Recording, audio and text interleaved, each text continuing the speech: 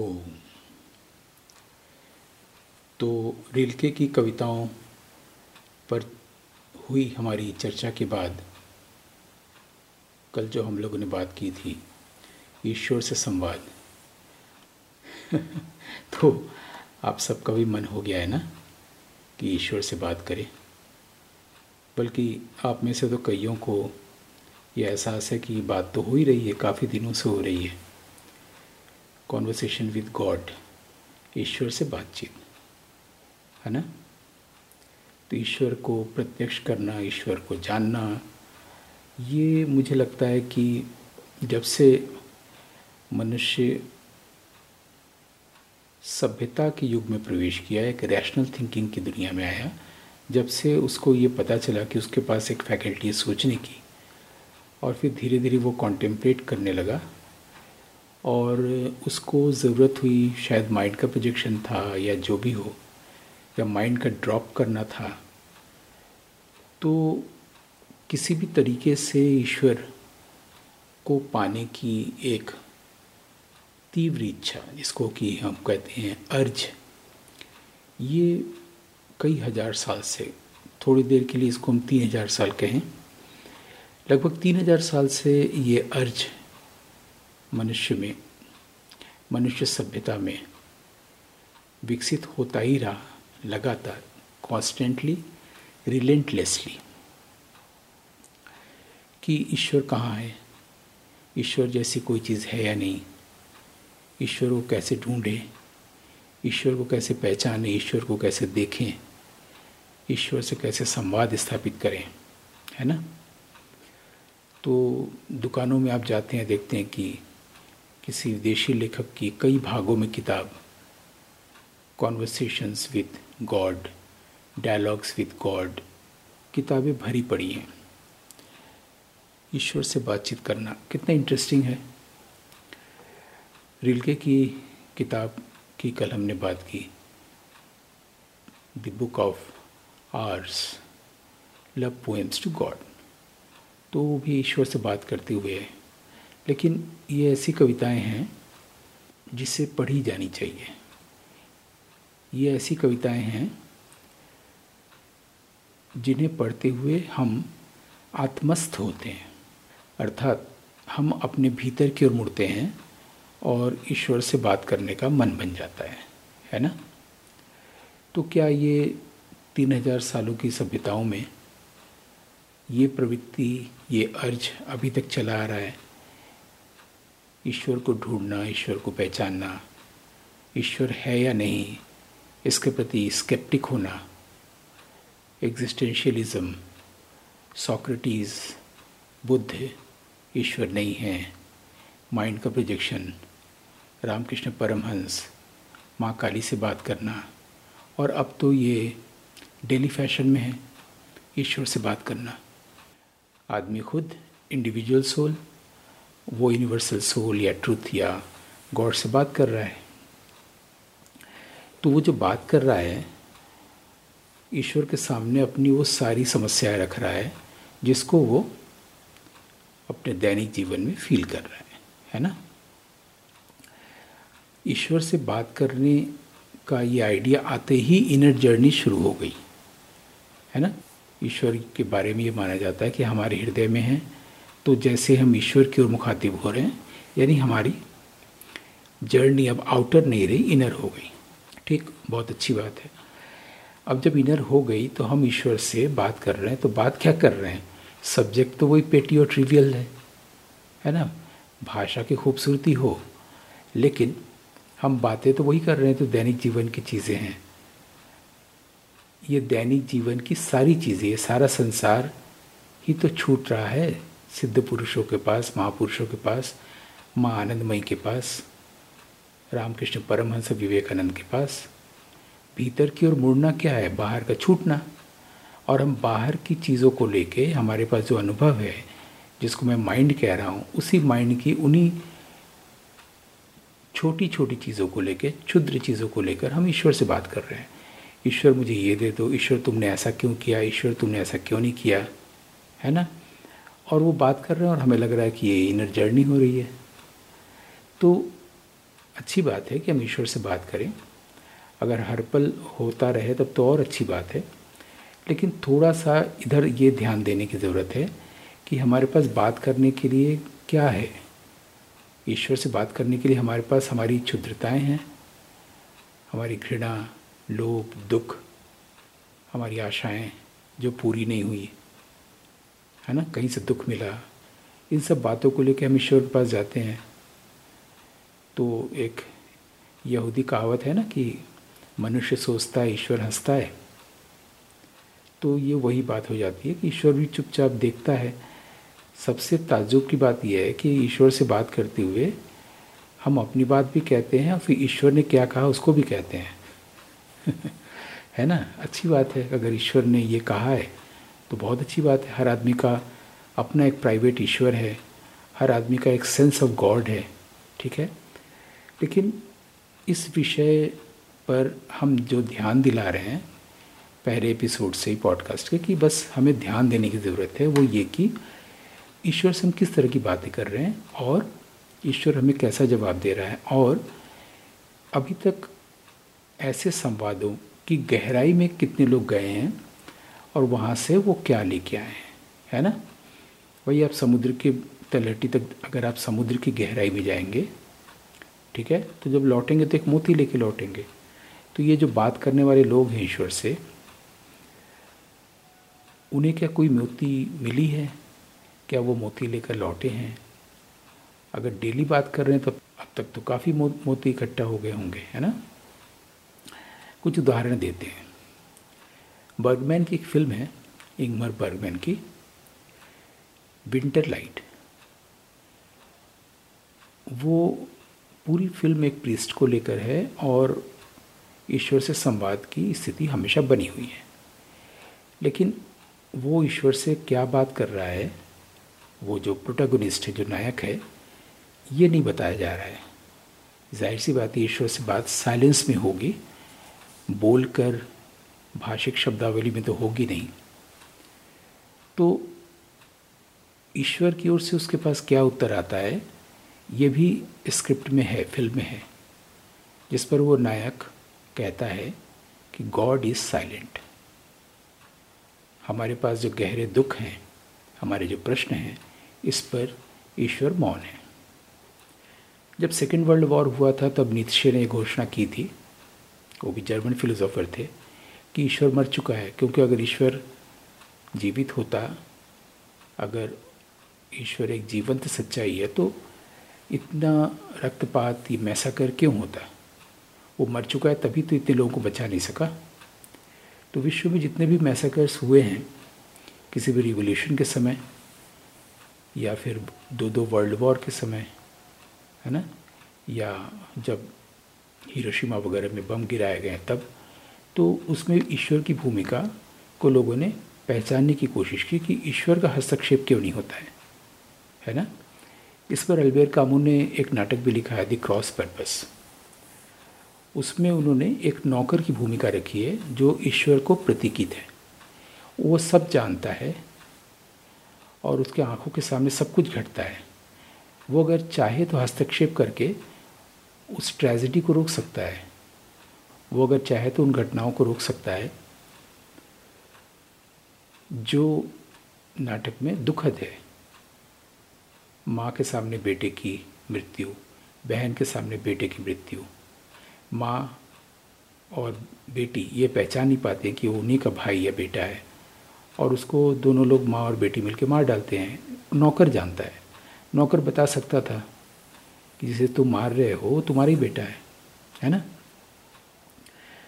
तो अंत में जब बेटी और बेटे की पत्नी दोनों आते हैं, नौकर से पूछते हैं कि क्या तुम हमें बचाओगे, रोते हुए पूछते हैं, तो नौकर खामोश रहता है और बोलता है नहीं। अल्बेर कामू इस नौकर की ओर से ये बताने की कोशिश कर रहे हैं कि ईश्वर जो है वो आदमी के जो पेटी मैटर्स हैं, छोटी छोटी बातों में इंटरफेयर नहीं करता है। ये वो सेकेंड वर्ल्ड वॉर के समय जो कहा गया था नीत्शे के द्वारा कि ईश्वर मर चुका है, उसी का एक मेटाफिजिकल रिप्लाई अल्बेर कामू की ओर से आया था। इन्हीं प्रसंगों को लेकर थिएटर ऑफ द एब्सर्ड भी हमारे यहाँ डेवलप हुआ। ये एब्सर्ड या एब्सर्डिटी टर्म भी एल्बर्ट कामू ने अपनी किताब में कॉइन किया था, मिथ ऑफ सिसिफस में। फिर बहुत से नाटककारों ने, फ्रांस के और उससे भी बाहर, Samuel Beckett, Ionesco, Harold Pinter, Jean Genet, वास्लाव Howell, सभी लोगों ने इस प्रश्न को अपने नाटकों में उठाया, ईश्वर के प्रश्न को, ईश्वर के अस्तित्व को और संवाद को भी। उससे पहले हम ग्रीक स्टोइक्स से देख सकते हैं, तब से आज तक, यानी ग्रीक स्टोइक्स से लेकर के कांट होते हुए अभी के चिंतकों तक, शोपेनहावर तक,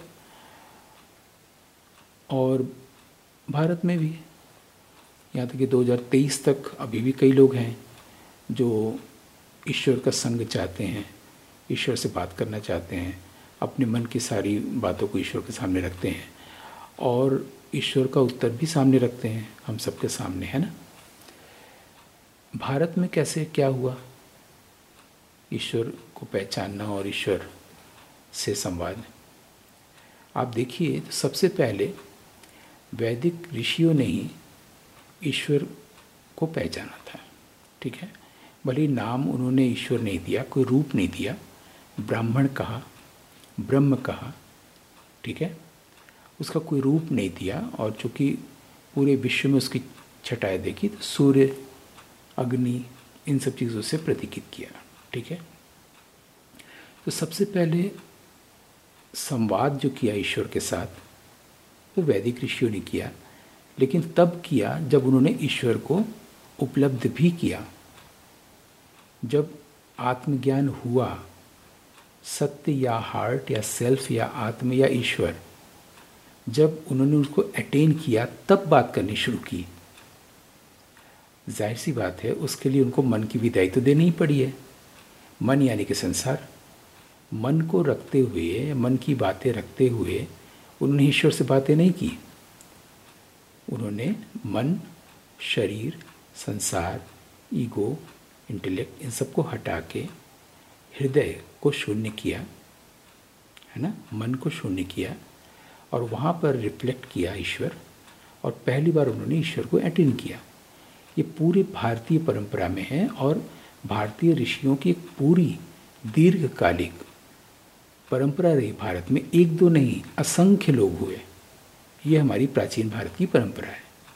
तो पहले उन्होंने तपस्या करके ईश्वर को जाना, फिर जब ईश्वर मिल गया तो उससे संवाद किया, और ये बताने के लिए कि एक इंडिविजुअल सोल ईश्वर से बात कर सकता है, पहले ईश्वर को अटेन करे और फिर बात करे। उन्होंने बताया कि ये सारी चीज़ें हमारे भीतर इस रूप में पहले से मौजूद है कि हम बात कर सकते हैं और ईश्वर उत्तर दे सकता है ना। अब इस संवाद को, बातचीत को वैदिक ऋषियों ने पहले वेद में कहा। ईश्वर ने वैदिक ऋषियों से उत्तर के रूप में जो भी कहा वो वेद है, ठीक है। जो भी उन्होंने आह्वान किया, जो भी प्रश्न किया, उसका उत्तर वेद है, ठीक।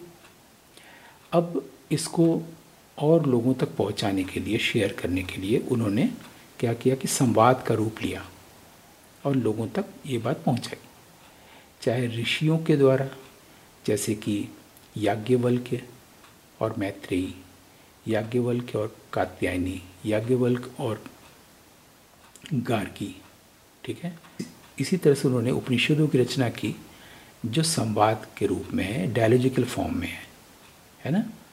जैसे नचिकेता और यम, दोनों में संवाद हो रहा है। यम जो है वो गॉड है, डेथ की ओर से बोल रहा है, लेकिन वो ज्ञान दे रहा है सत्य की नचिकेता को। नचिकेता क्या है? इंडिविजुअल सोल है, वो ईश्वर उसको ज्ञान दे रहा है। हम उसको कठोपनिषद कह रहे हैं, है ना। बृहदारण्यक उपनिषद हो या कोई और उपनिषद, उसमें दो ऋषियों के बीच, चाहे वो पुरुष ऋषि और स्त्री ऋषि हो, ऋषियों में तो कोई जेंडर होता नहीं, उनमें संवाद हो रहा है ईश्वर को लेकर, ब्राह्मण को लेकर, ब्रह्म को लेकर, सत्य को लेकर, ठीक है। तो ये संवाद हमारे यहाँ की प्राचीन परंपरा है, ईश्वर से संवाद। लेकिन ईश्वर से, यानी हमको जब पता चल गया कि ईश्वर क्या है, कौन है, तब संवाद हो रहा है। ईश्वर को अटेंड किए बगैर माइंड से बातचीत या मन ही मन बातचीत करना, कई लोग मन ही मन बात करते हैं ना, ये बचपन से ही होता है। आप देखिए कि बच्चे कई बार अकेले बैठे होते हैं और आपस में कुछ बोलते रहते हैं, इसको साइकोलॉजी में प्राइवेट स्पीच कहते हैं।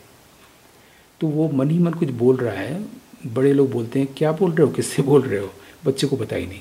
वही बच्चा बड़ा हो करके सपने में हो, नींद में हो और या जागी हुई स्थिति में हो, अपने भीतर बात करता ही रहता है। इसे चैटरिंग कहते हैं। ये चैटरिंग जो है ये माइंड का अपना एक स्वभाव है। हम उसे अगर ऐसा कहें कि हम ईश्वर से बात कर रहे हैं तो आप समझ सकते हैं कि वो किस तरह की इनर जर्नी है। जाहिर से माइंड तो भीतर ही है, वो इनर जर्नी तो है, लेकिन वो इनर जर्नी नहीं है जिसको इंगित करते हुए हम ये कहना चाहते हैं कि ईश्वर से संवाद है। ठीक है, तो पहले हमें ईश्वर का पता तो हो, तब तो बात करेंगे। वैदिक ऋषियों को जब पता चला तो उन्होंने ईश्वर से बात की, ठीक, और फिर उसको डायलॉजिकल फॉर्म में रखते हुए कई ग्रंथों की रचना हुई। ठीक है, ईशावास्योपनिषद से लेकर के करीब 108 उपनिषदों में हम ऐसे संवाद पा सकते हैं। हमारे यहाँ योग वासिष्ठ है, वहाँ भी हम संवाद देख सकते हैं राम और वशिष्ठ के बीच में। ठीक है, संवादों की भरमार है। अष्टावक्र गीता में हम देख सकते हैं जनक और अष्टावक्र की भी बात हो रही है। ठीक, नारद गीता में देख सकते हैं, कहीं भी देख सकते हैं, ईश्वर की ओर से कोई बोल रहा है और इंडिविजुअल सोल की ओर से कोई बोल रहा है। ठीक, हमारे यहाँ अर्जुन ईश्वर से बात कर रहे हैं, कृष्ण से। ठीक है, ईश्वर से बात करते हुए अर्जुन अपनी समस्या रख रहे हैं और कृष्ण उसका उत्तर दे रहे हैं, जो हमारे लिए गीता है। लेकिन कृष्ण उनके पास हैं तभी तो बात कर रहे हैं, अर्जुन तभी तो बात कर पा रहे हैं, और फिर उत्तर भी तो हमें मिल रहा है कृष्ण का, और फिर वो हमारे लिए जीवन भर की गीता हो जा रही है। ठीक है, ऐसी विदुर नीति में भी हम देखते हैं। तो 20वीं शताब्दी में काशी में एक बहुत बड़े महापुरुष हुए हैं, उनका नाम है पंडित गोपीनाथ कविराज महाशय। उन्होंने हमें समझाया कि हमारे भीतर ये दोनों स्थितियां हैं, प्रश्न करने की और उत्तर देने की। उत्तर हम नहीं देंगे, प्रश्न हम कर सकते हैं। ठीक है, इसको संस्कृत में कहा गया है संशयात्मिका शक्ति, कि संशय करें ये क्या है, वो क्या है, इसे ये कैसे होता है। ठीक, और एक और शक्ति है, वो है निश्चयात्मिका शक्ति, वो उत्तर देती है। उस उत्तर के लिए हमें अपने मौन में प्रतीक्षा करनी होती है। अंग्रेजी में इसी को हम कह सकते हैं क्वेश्चनिंग माइंड और आंसरिंग माइंड। ठीक है, शैव दर्शन में इसी को इस रूप में कहा गया है कि हम प्रश्न कर रहे हैं, हम उत्तर दे रहे हैं, ये तो हट ही जाएगा जब ईश्वर जिसने सृष्टि की रचना की है, ईश्वर को जब कोई ज्ञान देना होता है, जैसे कि उन्होंने वैदिक ऋषियों को दिया और वेद की रचना हुई, तब ईश्वर क्या करता है, शैव दर्शन की भाषा में ईश्वर अपने आप को थोड़ा नीचे लाता है। ईश्वर के कई स्तर हैं, इसमें बताया गया है, यानी कि शिव अपने आप को थोड़ा नीचे लाता है और अपने आप को दो शक्तियों में बांट लेता है, संशयात्मिका शक्ति और निश्चयात्मिका शक्ति। ठीक, अब जो प्रश्न करने वाली शक्ति है वो शक्ति है, यानी कि शिव की शक्ति है, उमा या पार्वती, और जो उत्तर देने वाली शक्ति है वो शिव स्वयं है। इस स्टेटस को, इस स्टेज को, शिव के इस स्तर को सदाशिव नाम दिया गया। ऐसे 7 स्टेजेस हैं शिव के। ठीक, तो वहाँ भी शक्ति प्रश्न कर रही है और शिव उत्तर दे रहे हैं। तो इससे जो भी ज्ञान हुआ, उससे जो ग्रंथ की रचना हुई, उसे हम कहते हैं शैवागम। ठीक है, दोनों ही शक्ति के रूप में है। अब कभी शिव प्रश्न कर रहे हैं और शक्ति उत्तर दे रही हैं, तो उससे जो ग्रंथों की रचना हुई उसे कहा गया कि शाक्तागम। इसी तरह से राधा और कृष्ण के बीच में भी संवाद है। राधा प्रश्न कर रही हैं, कृष्ण उत्तर दे रहे हैं, जीवन के बारे में, सत्य के बारे में। उससे जो ग्रंथ की रचना हुई उसे कहा गया पांचरात्रागम। ठीक, तो यानी इस पूरे पॉडकास्ट में जहाँ पर हम केंद्रित होना चाह रहे हैं वो ये कि ईश्वर से बातचीत करना ये हमारे यहाँ की परंपरा है और करनी चाहिए। बस ध्यान ये दिला रहे हैं कि बात करने से पहले हम ईश्वर को जान तो लें, ईश्वर को अटेन तो कर लें। जैसे ही अटेन हो जाएगा फिर आप करते रहिए बात ज़िंदगी भर। इससे खूबसूरत, इससे दिलचस्प, इससे महत्वपूर्ण और क्या बात हो सकती है? किसी और से बात करने से बेहतर ईश्वर से बात करें, और को छोड़ने पर ही तो ईश्वर मिलेंगे। ये तो नहीं कि हमको संसार भी रहे और ईश्वर भी रहे, तो ठीक है दोनों रहे, लेकिन पहले आप ईश्वर को जान तो लें, फिर संसार आपके जीवन में जुड़ता रहे। इसको रामकृष्ण परमहंस कहते थे कि तुम कुछ भी संसार से पालो, सब शून्य हो जाएगा, है ना। अंत में अगर एक लगाओगे तो कुछ भी नहीं, उसका मतलब तो शून्य है। लेकिन पहले एक को जान लो, उसके बाद जितने भी शून्य जुड़ते जाएंगे तुम्हारी संपत्ति में इजाफा होता जाएगा। 10, एक और शून्य जुड़ा संसार से 100, एक और शून्य जुड़ा 1000, एक शुरू में लगा हुआ है तो फिर आप आगे समृद्ध होते ही चले जाएंगे।